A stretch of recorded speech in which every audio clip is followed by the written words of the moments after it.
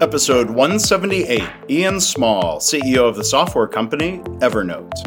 I was thinking about all the mistakes I've made because I've certainly made a lot of them. I'm Mark Graban. This is My Favorite Mistake. In this podcast, you'll hear business leaders and other really interesting people talking about their favorite mistakes. Because we all make mistakes. But what matters is learning from our mistakes instead of repeating them over and over again. So this is the place for honest reflection and conversation, personal growth and professional success. Visit our website at myfavoritemistakepodcast.com. To learn more about Ian and Evernote, look for links in the show notes or go to markgraban.com/mistake178. As always, thanks for listening. Well, hi everybody. Welcome to My Favorite Mistake. Our guest today is Ian Small. He's the CEO at Evernote. It's the app that launched a personal productivity movement for knowledge workers around the world. I've heard of it. I'm guessing you have as well too. But Ian came into the company under his leadership starting in 2018. Evernote found what they describe as the courage to go back to basics, and they launched a new era of innovation for the company to prep for a decade of growth. So you can learn more about them and their products and software at evernote.com. So before I tell you a little bit more about him, welcome to the podcast, Ian. How are you? I'm fine, thank you. Thanks, Mark, for having me. I appreciate it. It should be a lot of fun. I think it will be. I'm thinking through Evernote would be helpful for. I'm probably making a mistake in not using it to organize each of these episodes of the things I need to do and keep track of. That seems like certainly a good use for Evernote. I completely agree. You are making a big mistake in doing that. It might be my favorite mistake of yours. So now that I've admitted a mistake, we'll get to hear about Ian's. But, Ian brings to Evernote and to this conversation more than 25 years of global product technology and business leadership experience. He's trained as an engineer. So his career has evolved from designing and building user experiences at Apple into product leadership and large-scale business management as CEO of TalkBox, and he was the global chief data officer for Telefonica SA. In addition to his current role as CEO at Evernote, Ian sits on the board of directors for Lumentum and is an advisory board member for the Alphabet subsidiary Loon, which is a graduate of Google's X Lab. So I'm sure some cool stuff going on there. Ian has a master's degree in computer science and a bachelor's in engineering science from the University of Toronto, and has earned more than 10 patents. So Ian, maybe a different podcast would ask you if you have a favorite patent, but I'm going to ask anyway, real quick. Do you have can you choose a favorite? I have a patent that everybody in the world runs into on a daily basis. Oh, what's that?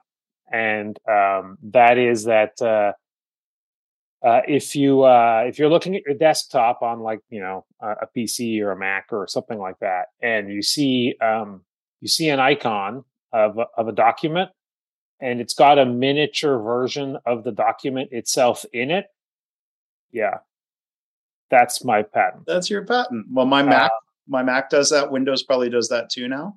Yes, and so that's awesome.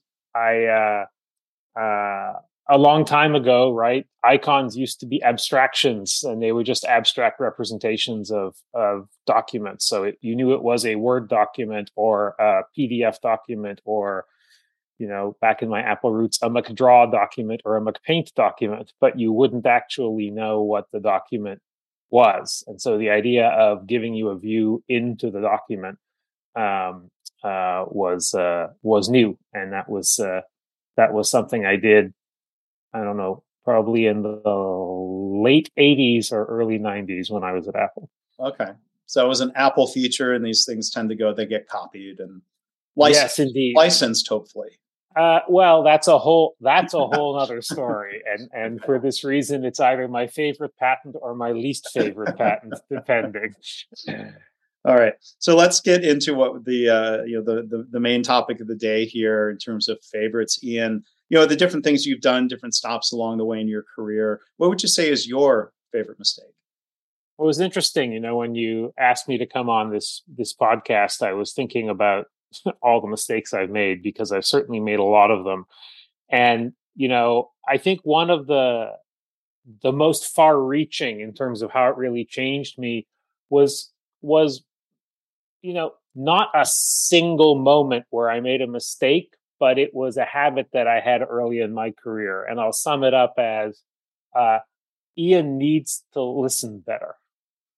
And you know, if I was to go back, and I mean I don't have them, but if I was to go back and find like my first 5 annual performance reviews that I received as a engineer in Silicon Valley, every year it would start the same way. Ian needs to learn to listen better. It was like reading the review for a kindergarten student. Ian needs to learn to listen better. He needs Do you to have play better with others. Do you have old report cards? Did it say Ian needs to listen better? I don't have old report cards either. I'd have to Yeah. go. I have to go see if my parents had them in the deep archive somewhere. But Yeah. it was just over and over again, year after year after year. Obviously, I wasn't listening well to the advice that I needed to learn to listen better. And I mean, were there consequences to that other than that write up in the performance review? Did you sort of say, well, okay, yeah, sure, most everyone can be a better listener? I mean, was it driving any sort of action on your I mean, part? Were there any I think consequences? wasn't really so much that it was driving an action on my part. It was just that my managers at the time could see that I literally wasn't listening as well as I could, and that was holding me back. For me, like the impact really showed up, when I got my first opportunity to manage and to lead a team. And it was a small team, and it wasn't like I had a team of 20 people, and I was the first job you usually get as a manager. It was a small team. I was a player coach. I had a big individual contributor role as well as leading the team. Um, but that was a moment when I sort of found out that everything that was working for me as an individual contributor was working against me as a manager. And the biggest thing that was working against me as a manager and leader was not listening to people. That was, I think, the moment when it like really turned from feedback into a mistake, right? Mm, Because yeah. it was hurting me, it was hurting the team. It was, we weren't getting what we could out of the group of people that I was supposed to be Yeah. leading. And when you say not listening, I mean, was that literally not paying attention or just not taking the input of others? Like not hearing it in a way or saying, well, yeah, I hear you, but no, we're not going to do that. I mean, I think, honestly, I think my point of view as an individual contributor was I would listen to the first, 15 seconds of what someone was saying, and then I would already think to myself, "Yep, I know that. I've already thought about that. I can stop listening now." It was, it, you know, and that was one part of it, and another part of it was, "Hey, I've already got a great idea. Why do I need to listen since I've already got a great idea?" Um, it was a very egocentric point of view, needless to say. And you know, it it worked okay as a lone wolf engineer. It didn't work so great as a team member, and it certainly started failing me as a manager. And I really had to think about how to overcome that.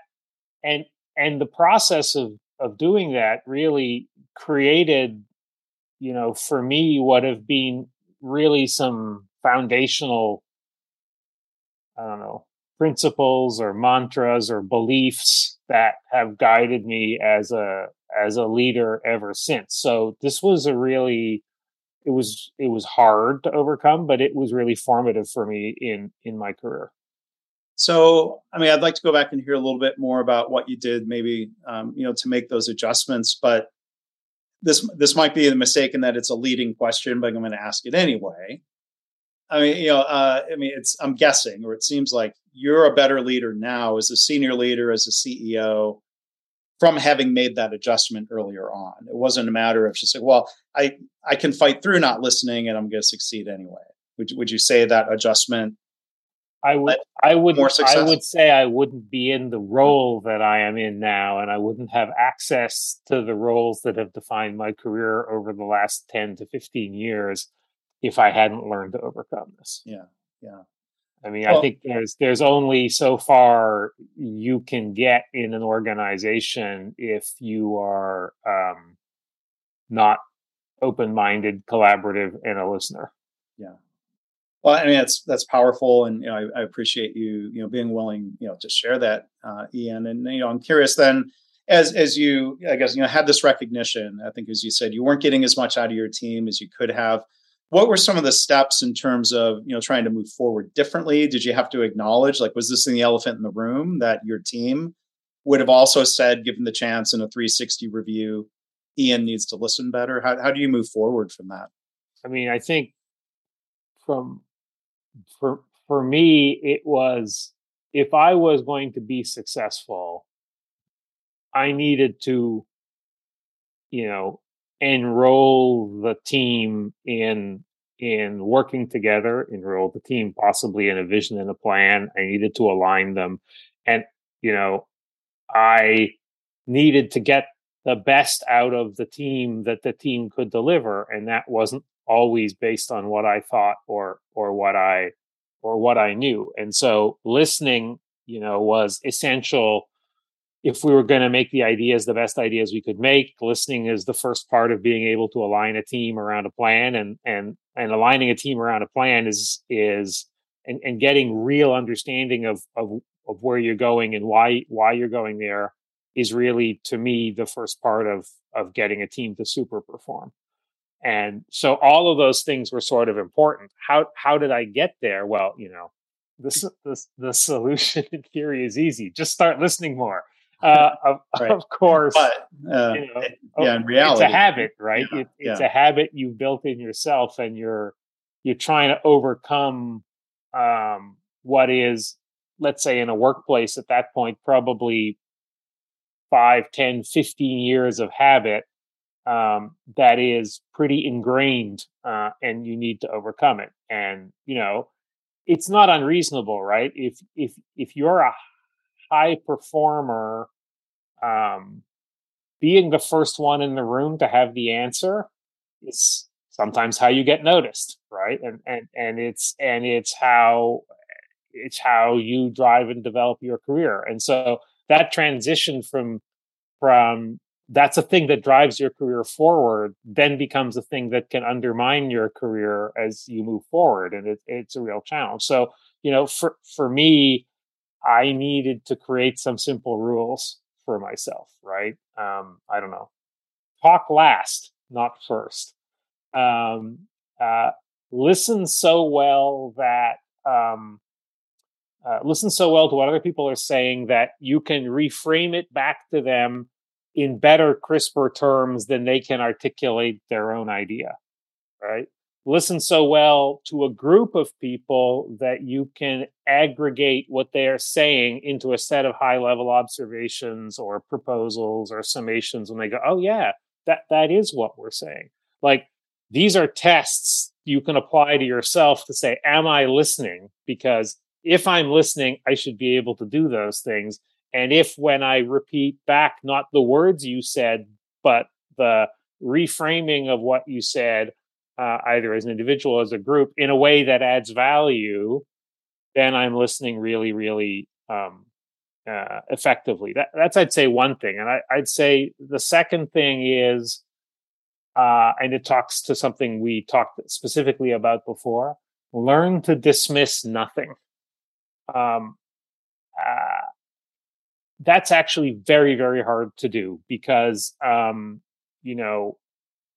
one of the things that experience is supposed to bring you is patterns, and the more patterns you have to match, the more likely you can take what somebody's saying and jump to match a pattern in your brain, in your experience, and then accelerate the conclusion of, is this good, bad, does it match, does it not match, etc. And that is truly a value of experience.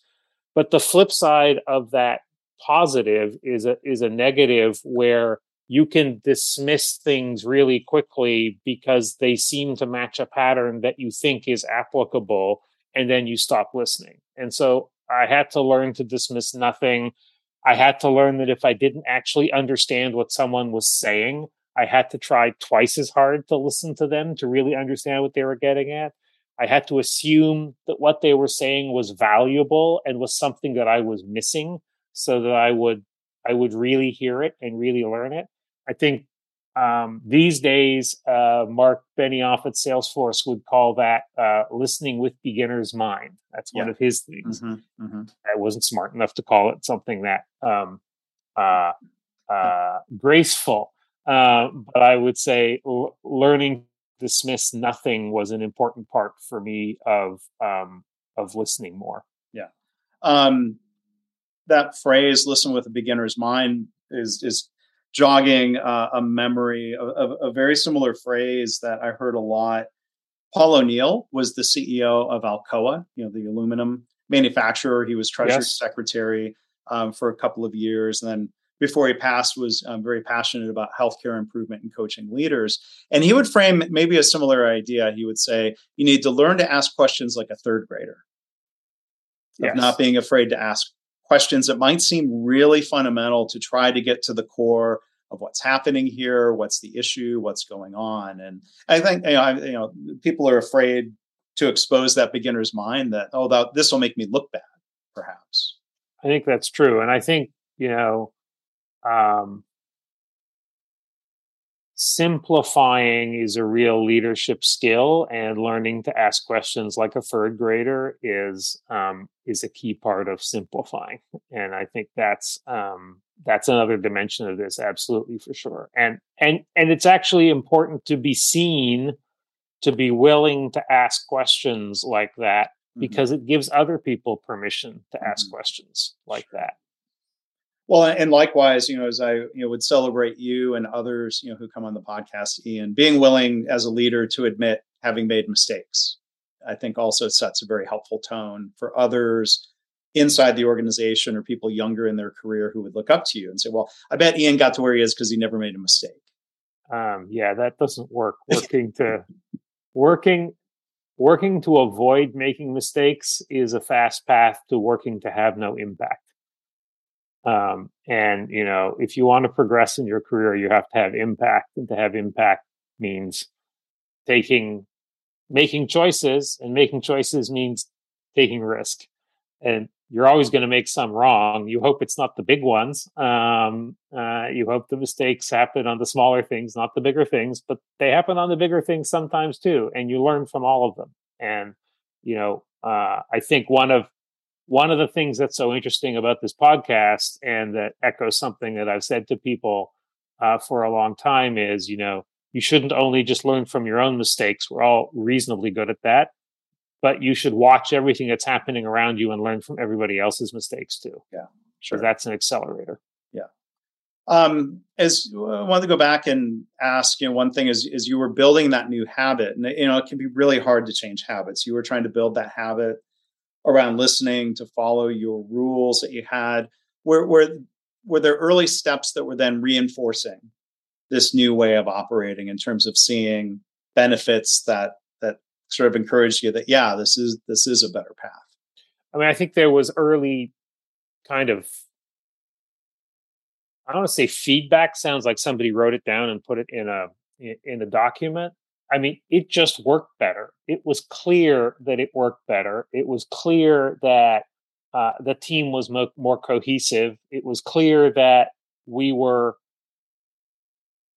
closer to working with one mind, one shared mind, when I worked harder at listening, instead of just, pointing over the horizon and just say that away. It worked better when we got there and developed those ideas of where to go and why as a team, and that I spent the time engaging with people. And I could feel it as the leader. I could see it in how coherently we were kind of operating and executing, and over time I could see it in the results we were starting to post that we weren't early on. Yeah. Well, you've got this list of rules. I mean, a lot of times that could be packaged together in a book. Ian Small's rules for listening and leadership. I do have one of these days a book I'm going to write about leadership, but it's a little different. It's actually everything I learned about leadership I learned from my dog. Because it turns out that a lot of things that if you're going to develop a strong relationship with the canines in your house, there's a lot of basically good things in there about management and leadership. Dogs are wonderfully simplifying creatures. So yeah, but we'll see. I'm not really a book author or a professor, so I don't know if that's in my future or not. Well, but that could lead to a better book if it's not too. No offense to the professors out there, if it's not too professorial, that's good. But I mean, I've got to share with you though. I mean, the crazy connection here. The guest, and especially since you mentioned the dog, Ian. The guest I'd interviewed recently, Emily Leary, is a child therapist, marriage family therapist. She wrote a book. Get this. And the character, it's a children's book. So the lead character is a dog. The book's titled Henry Knows Best, a story about learning from mistakes and listening to others. Like that couldn't be a more perfect lead in to the conversation we're having. That's absolutely correct. Little Henry there thought he knew best and he wasn't listening, and eventually had to learn. So maybe one other question though, before we talk a little more broadly about Evernote, in your role now as a CEO, or when you've been a senior leader, like do you tend to notice when younger leaders are maybe following in the footsteps of that same mistake? Does that give you an opportunity to try to coach them? Oh, I mean, absolutely. I mean, one of my favorite things to do is actually to spend time with people, helping them work through, their own struggles, their own leadership struggles, their own points in their career where they're having to let go of all the things, or of something really foundational to them that has made them successful, which is now sabotaging them. And it amazes me how often I see that pattern repeat itself of something that has made someone successful as an individual contributor or early in their career, finding that thing is now fundamentally in their way. And the challenge of letting go of it. It's really scary to do, right? To let go of, I mean, if you are having a successful career, to let go of something that has made you successful to this point in order to take the next leap is literally, like swinging through the jungle on a vine and letting go of a vine before you've got hold of the next one. And it's hard to do. And so, yeah, I absolutely see this happen. And I love working with people to help them get through those things. Yeah.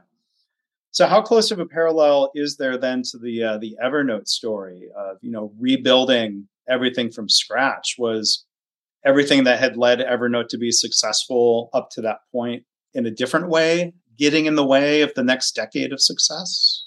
I mean, in some ways, yes, and in some ways, no. I think the biggest challenge at Evernote, when I got there was that the company was a bit stuck, and in order to figure out what to do about that, I needed to listen, and in this case, I needed to listen sort of three three groups of people or three constituencies. Obviously, the customers, that's an important constituency to listen to, the employees, the team at the company, and then the board or the investors, however you want to think about them. Because as a CEO, if you're going to lead a company through some kind of change, you need to have those three constituencies on board and aligned. And the best way to do that is to start by listening to them and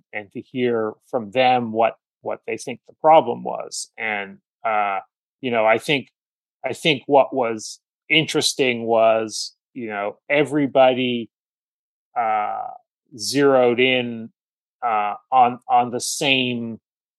They expressed it in different ways, but they zeroed in on the same root cause, was that the company was really struggling with innovating and struggling with being able to move the product forward, and we wanted to be able to fix that, and that was and having the courage and having the permission to go ahead and undertake something that was as large as the sort of rebuild that we undertook really, required listening to those constituencies, and by listening to them, earning, their permission to respond to the things that they had each talked about in their own ways. And I think that was a very successful process at Evernote. It wasn't easy. It was on a grand scale. It's not like getting 5 people in a room and listening to them when you have millions of users and hundreds of employees and a lot of investors. But it's the same problem writ on a much, much larger scale.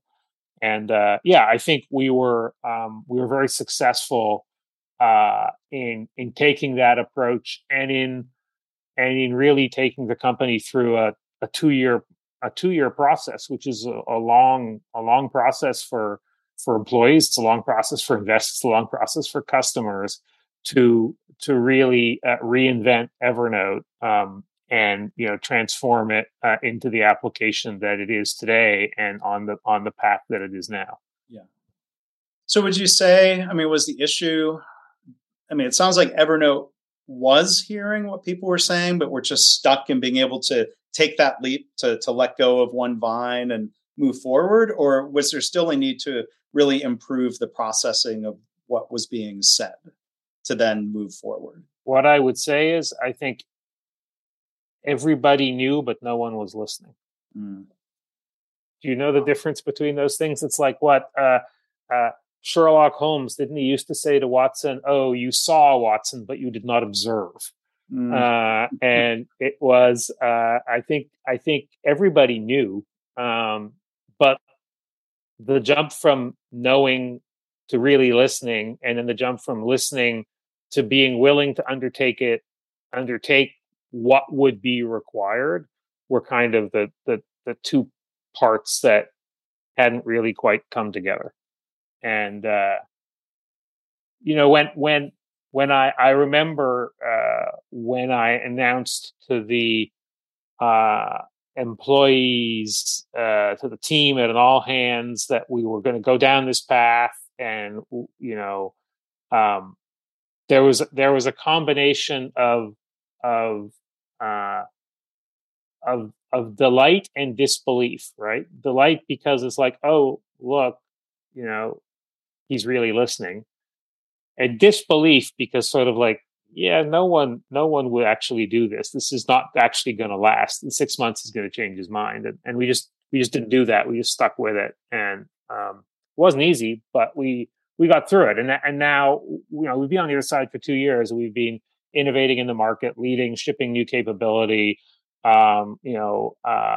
really taking Evernote from a world in which we were all about note-taking and knowledge management to one in which we're embracing a slightly larger piece of productivity, and all in response to what customers tell us they're doing with the product. So we're still listening, we're just now listening and being able to take new kinds of actions that we couldn't take before. So what I hear you saying is that there were changes to maybe sort of the scope of what people wanted or expected to be able to do in Evernote, and then there was also a need, and I'm not that technical, but did the code have to be rewritten from scratch to be on a more forward-facing technology platform or language? Short answer, yes. Yeah. We for a number of reasons, the code base had aged and was constraining us from moving forward. And there was functionality we tried to ship several times and being unable to ship it because of the constraints of the existing code base. And it's not functionality we've shipped today successfully on the new code base. And so, that's it. Really is trying to respond to what people tell us they were doing with the software, and trying to get the software to do that better, but then discovering that we were hamstrung by our existing architecture and some of the decisions we've made over the previous 10 years from actually being able to move forward. And that was what we needed to fight through. There is an hour-long technical podcast in here about what we actually did and how we did it. We probably shouldn't do that now, but yeah. Right. No, somebody else is better qualified to ask good questions about that. But I mean, I think, that facing that scenario, it seems like, there are times mistakes of inaction. If trying to get let's ride it out a couple more years before we decide to re-architect, there could have been that mistake. Was there any way in making that decision to move forward at that time in that way? Could have been a mistake. I'm just curious, as a CEO, how do you think through, here's what we expect to happen, here are risks in terms of it might not play out? I think it was absolutely there's no question it was a high risk decision to take the decision that we took. It would have been easier and simpler to see if we could kick the can down the road for 2 years. But also it wasn't going to get us anywhere. And so that was fundamentally at a board level, the conversation of, well, what are we trying to do here? Are we just trying to survive, or are we trying to grow and become what we really believe that we can be as a company? And if we want to truly follow the vision of the company, and we really want to try to execute against this mission that we have, the vehicle that we are in is not fit for purpose anymore, and we need to do something about it. And that was really, and we unfortunately, reached the point where we could no longer do this incrementally. That was the real challenge, that, we could no longer bite this off a piece at a time. We had to bite off the whole problem. And that was, more than likely because some number of times, I don't know, I wasn't there. I wasn't at the company, but I would guess some number of times it's like, we'll just defer that for 2 years. And you do that enough times, and then you end up in the place we were. Yeah. So as you were moving forward with that reinvention, I think there's a Silicon Valley mantra that's kind of related to this podcast, maybe: fail fast, fail often. Was there a process of, as you're moving forward with this risky plan, to make sure that you were learning, adjusting as you went? I mean, unfortunately, no, because if you're going to re-platform, you can't actually do it a little piece at a time. Mm-hmm. You have to try and take the whole thing with you. It's one of the reasons why it is so risky, is because it tends to be a little bit of a big bang approach. That's not what you want, but it's how it works. And so we needed to move as much of the product as we could over onto new platform, then go from there. And I think, we I think there's no question that we took our users through a bit of a difficult ride, and there were a couple of moments we didn't do things nearly as well as we should. But when I look at where we are now, and where customer sentiment is now and where product velocity is now and the kinds of things we're able to do, now we're able to move in incremental steps, test, iterate, learn, and that's just, we weren't able to do that before. And so that's, we've gotten ourselves to the place where that mantra can be correct. I think failing fast is good, and I think that I think it's an important mantra because it indicates that failing is not actually a problem. But I prefer to focus on iterate and on iterating faster, because I think some failures are actually avoidable if you actually stopped and thought about them for a bit up front. Yeah. And so, it's gone from something that's important because it creates permission to fail to something that maybe glorifies failure more than it should. That's a whole different conversation, maybe around finding that balance here in other cases. So, Ian, before we wrap up here, just one follow-up question to the reboot story. Do you anticipate, in some year, 2030, 2035, that there would be, is this inevitable that there would be the need for another reboot, or can you guide the ship in a way where that big risk, that big reboot can actually be avoided?